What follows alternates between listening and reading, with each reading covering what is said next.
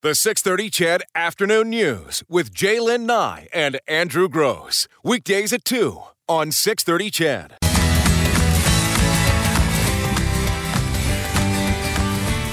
Welcome to the Wednesday edition of the 6:30 CHED Afternoon News. What great news for you all that we've made it halfway through the week to Hump Day. Just 2 days to go, depending on how you count them, and you'll be on your weekend. I want to mention we do have a heat warning for Alberta that's been updated to include the Edmonton area. We'll talk a bit more about that in just a moment. And of course, as we always do on the last Wednesday of every month, we'll be joined by Dr. Gance Ference. He's going to talk today in his segment, How Does That Make You Feel? 7 ways you're killing your relationship without even knowing it. I suspect that I was the motivation behind that particular topic choice, but we'll find out when Dr. Gance comes in.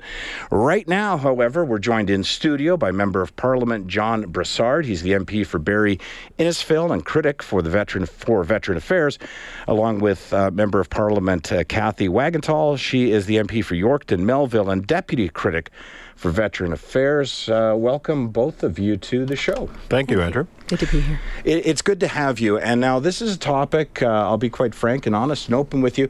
My partner, Jaylen Nye, who's on vacation again because she gets a ridiculous amount, this was really important that I have you in. But as the timing worked out, it had to be at a time when she wasn't here. She's an honorary colonel, as our listeners know, in the armed forces, but she explained to me some of the things that you folks wanted to talk about, and I think it's important. It's not normally my bailiwick, but I'll try and muffle my way through it.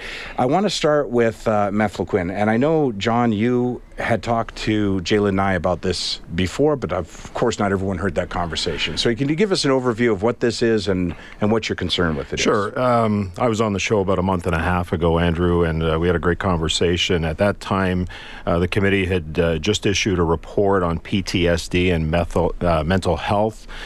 We had put that to Parliament, and a lot of the study dealt with the issue of mefloquine, which is an anti-malarial drug that was issued to our soldiers who were active in malaria zones, and we had issued a dissenting report with respect to the PTSD and mental health study that really caused some public attention to it. We felt that more work needed to be done on the issue of mefloquine, particularly as it related to Somalia, and outreach programs to veterans as well who took that anti-malarial drug. Now, this is a drug, and Kathy, I know that this is a file that you're spearheading. Mm-hmm. This is a preventative drug or it's a treatment drug? Both. Okay. Both, and was introduced back then because there was a need for another anti-malaria drug, but it wasn't licensed yet and was used basically as a test case on our armed forces, and unfortunately the research wasn't actually followed up, and there were a lot of issues that weren't dealt with because the inquiry was shut down before they dealt with the issues of mefloquine and how that we feel and veterans feel impacted the behavior that day of Clayton Matchey. Now, you say veterans feel, but where is this coming from? What is the motivation that's driven the two of you to really go after this? Sure. Sorry, Kathy. No, we were studying the issue of mental health and PTSD, and one of the veterans who took mefloquine and was in Somalia and part of the Airborne Regiment had come to Parliament Hill, and then he testified in front of our committee after meeting with the Minister of Veterans Affairs, Minister of Defence, and the Health Minister. And like every parliamentary committee study, you start off in a direction and then you start veering off into another direction, and we started hearing about the issues of mefloquine. That's right. And as veterans were hearing what was happening on the Hill with this, they started to realize that it was a live issue again, because it had come up after the inquiry. John Cummins had worked really hard on behalf of Clayton Matchey's wife, and there was an encouraged feeling there because the whole world, our allies, were dealing with it. It's been black boxed in the U.S. Australia has dealt with it. They're actually allowing veterans to say, yes, this is what impacted me, giving them the benefit of the doubt and getting treatment. And our veterans came to us and said, look, what we want is to not have this drug available as a first line of defense against malaria with our armed forces. They were concerned about the men and women serving right now. And then, of course, they want recognition, proper treatment. Right now, it's not diagnosed by Veterans Affairs, so you can't get treatment for something that isn't recognized. And then, of course, there's also the other issue of the Somali inquiry and fairness to our airborne. All right, now the federal government launched 2 reviews into the drug you're talking about, one by Health Canada, another by the Surgeon General for the Canadian military. Both reviews found there was, and I quote, limited evidence supporting that long-lasting and permanent neurological and psychiatric adverse events are caused by the use of mefloquine. So are you saying those studies are wrong? I'm saying that so far they've served a purpose, those studies, in that Health Canada very quietly updated the label to add a lot of the conditions that our veterans are suffering, including, it even says on there, that they can be suffered permanently and lifelong, and includes suicide. And so that just gives you a bit of an idea of how intense this drug can impact people, and it doesn't impact everybody that way. And then the second thing was the Surgeon General's report. What they've said, but they also made it a drug of last resort, which says, okay, there is some culpability there, and they're willing to make a difference in the future. Now what do we do with all of these individuals, soldiers and veterans, who have been impacted by it in the past because they were required to use it?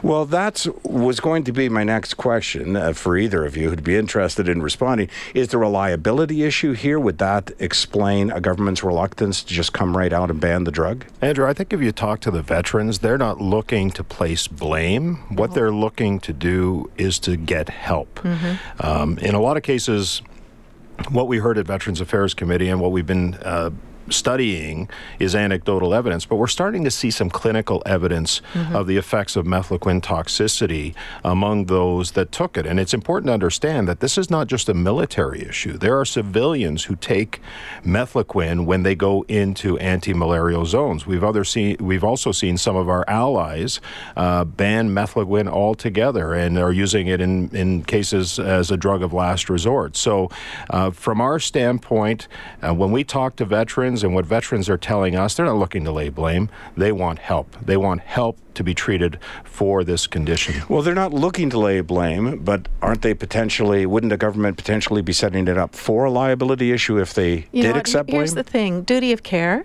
is very important to this government in some areas, in some aspects. Our veterans have served our country, and they have the right to expect when they come home that they are cared for properly. And so to just push this aside because of that fear, to me, is inappropriate.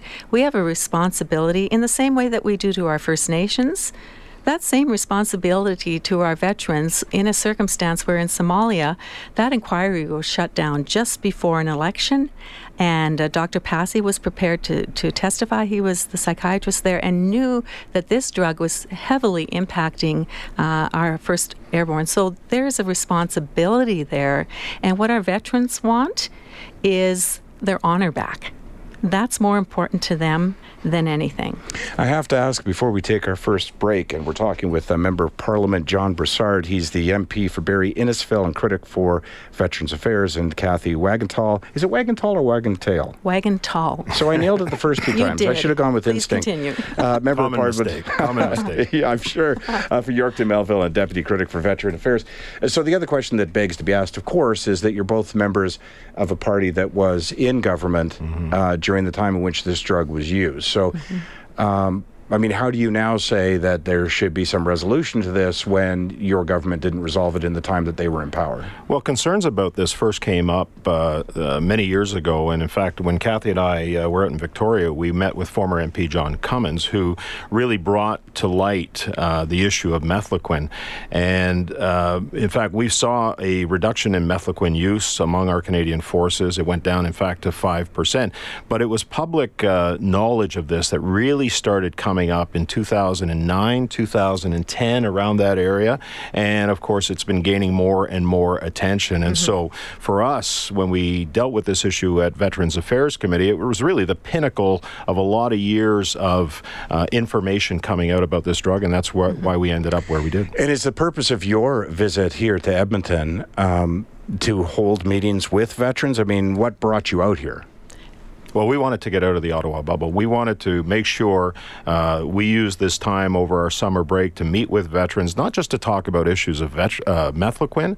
We're talking about issues of transition. We're talking about really how the message that we can bring back to Ottawa as members of the opposition and members of the Veterans Affairs Committee to improve services to our veterans, and that's really why we're doing this Western tour. Good stuff. Transition is actually where I want to go to next. We'll take our first break. When we come back, more with the Member of Parliament for Barrie Innisfail and Yorkton Melville.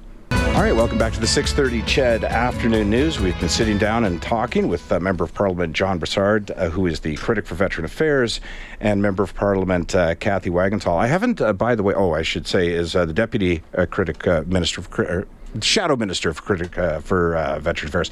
I should say this because I haven't looked at our texting line yet, but I know what's on there. And one of the things is, how dare you address two members of Parliament by their first name? It happens every time. You did give me permission before we started. Honestly, I don't care. All right. Call me John. Perfect. Doesn't matter to me. Yeah. All right. So we talked about, or you mentioned just before the break about transition, and I started to look into this, and I got muddled with it, to be honest with you. So let's talk about transition. What's the issue? Well, the issue is the level of confusion that exists among those that are transitioning out. We just, again, did a transitional study that was presented to Parliament in December of 2016. We came up with some recommendations, but the challenges for our CAF members who are transitioning out of the military into civilian life, I mean, there are multiple challenges. The biggest one is really loss of identity. You've been regimented into a certain way for your military career. You're being released out of the military, and it creates a lot of confusion among those members of the CAF. It's a cumbersome process in terms of paperwork.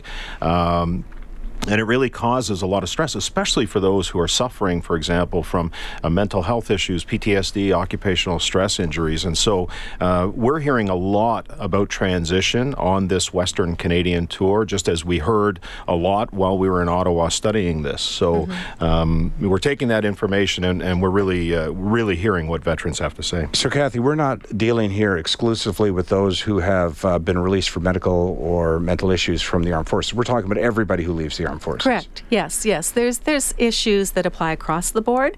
Quite honestly, the ones I think that face the most trauma in the process are the ones that are dealing with physical and mental conditions, in addition to, because there is that navigating through VAC, because they are the ones who basically are the ones that come to VAC to get the additional help that they need.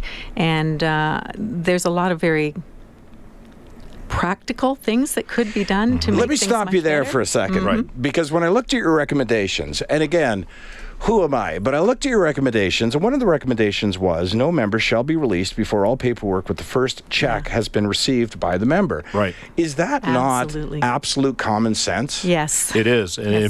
in fact, Andrew, there's been, over the course of the last 10 years, 14 studies that have been done, parliamentary reports, the DND Ombudsman, the Veterans Ombudsman. You would think, I was told by a veteran last week in my riding that they're as certain as death and taxes are, is as certain as at some point you're going to be released in the military. And so it's a known process. And so this, according to the DND Ombudsman, Gary Walburn, who's a terrific man and Advocate. does great work, great advocate for, he sees this as a low-hanging fruit opportunity. And there's been so much work, so much study that's been done into this that, in fact, General Vance, who's the chief of the defense staff, has initiated the very thing that has been recommended so many times. And so it's still a work in progress from what we understand.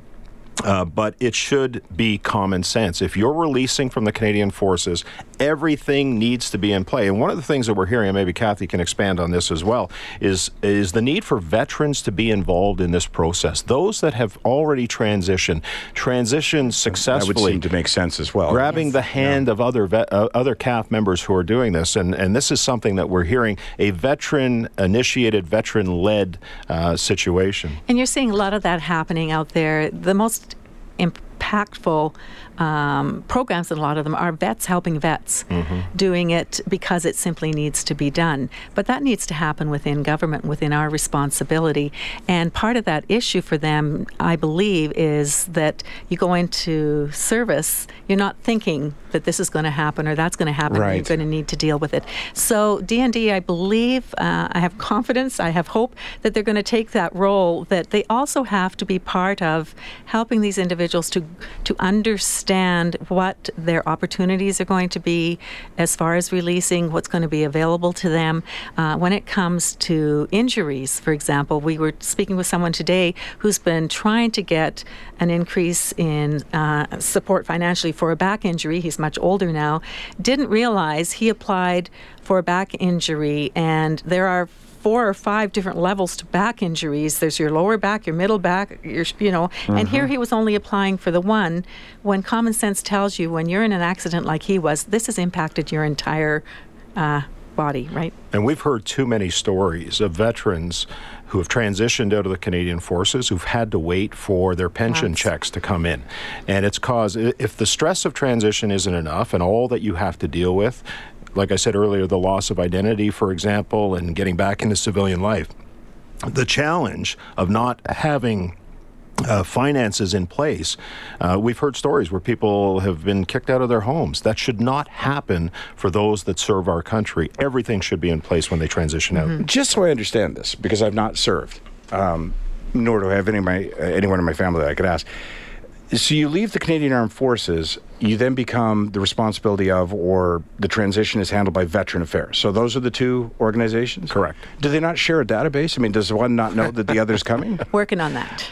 Are you? I was shocked. Yeah. I was shocked to learn that the Canadian Forces and the VAC databases don't communicate. And that, again, is one of the recommendations that we made to the government on our transition study. And this is a recommendation that's been made by the D&D Ombudsman and the Veterans Ombudsman as well. Has there been any conversation or recommendations with regard to support for families of members returning? Yeah, that is a high critical. priority and very, very critical. And the family centers are becoming more and more of a high priority. The reality is when you go into that circumstance, you're taking your family with you. Absolutely. And there's a lot of concern across the board for that. Yeah, it seems odd to me. I mean, all of us are issued with a social insurance number. I mean, I don't mean to harp on this, but every Canadian is identifiable. So it seems that there should be a database that's easily transferred between departments and spouses, well, right? Hopefully one of the recommendations, again, is that they're issued a VAC card when they enlist. Right and from the start. They sign up so that'll right be the number they need when they are released. And they sign up right away for My VAC account and are taught and explained the programs over the course of time. Because when you sign up and you're young and you're fit, you're not thinking about that type of... That's like me in radio. Exactly. Yeah, for sure. There you go. And it's a simple solution. Yeah. It's signing a consent form that the information within the CAF gets transferred over to VAC. It's that simple. It can be done right at the beginning of the process. Do you know, I have to jump on the opportunity. I've got 2 members of Parliament in front of me, and I harp about this when it comes to City Council here in Edmonton. So I'm going to jump on this opportunity and put you on the spot. Sure. I often say, with regard to any issue, at any level of government, this seems like a simple solution, and yet it takes forever for the wheels to turn. So now I've got 2 members of Parliament, one of which said this is a simple solution. Why aren't simple solutions implemented quickly? Well, if we had the answer for that, we'd be able to find those simple solutions. I think a lot of it comes from the will to do among government, and I can't say it any better than that. It's passing the initiative through to the bureaucracy, and the bureaucracy is big, and I'm not saying anything bad about the bureaucracy, but the fact is that, at the end of the day, what we should be thinking of in Veterans Affairs is, how can I help the veteran? How can I help their family? That ultimately has to be the goal. It's not a question of questioning all the time. Where I'm from in Ontario, we have presumptive legislation, and I was a former firefighter, and if you develop cancer on the job, it's presumed that that cancer was as a result of your employment. We should be presuming, in my view anyways, that everything that happens within the service and documented should be, we shouldn't be saying no. We should just, on presumption. So, Kathy. Yeah, I agree. That's what I was thinking. The benefit of the doubt is is being lost and eroded away when, yes, there might be some cases where a system is abused, but believe me, in our conversations with veterans, which are extensive, they don't have a desire to abuse the system. They just simply want the recognition for what they have done in service to their country and to be taken care of. And to have to fight another war when you come home to get those services it's just not right. And so there's simple things that can be done, but part of that process is making sure that the bureaucracy, all of the red tape possible, is gone. I have to let you guys go pretty quick here, but for those listeners who want to participate in the open houses you were talking about, where can they find you now? Well, we've got roundtables this afternoon. I'm in Norwood. At the Norwood Legion this afternoon. I'm doing a roundtable there. That's at 3. I'm just turning to my policy director here because he handled all the scheduling, but it should be around what time, Rob? 3:30. 3:30 we're going to be there, and we want people to come out. We want to hear the issues that they're having with VAC. And the one I'm hosting is from 4 to 6 at the Kingsway Legion. Excellent. I've been sitting down with Member of Parliament John Brassard and Member of Parliament Kathy Wagatal. I've thoroughly enjoyed this conversation. Thank you so much for taking the time to come in. Thank you for having us. Yes, thanks so much. All right, have a great afternoon. The 6:30 CHED Afternoon News with Jaylen Nye and Andrew Gross. Weekdays at 2 on 6:30 CHED.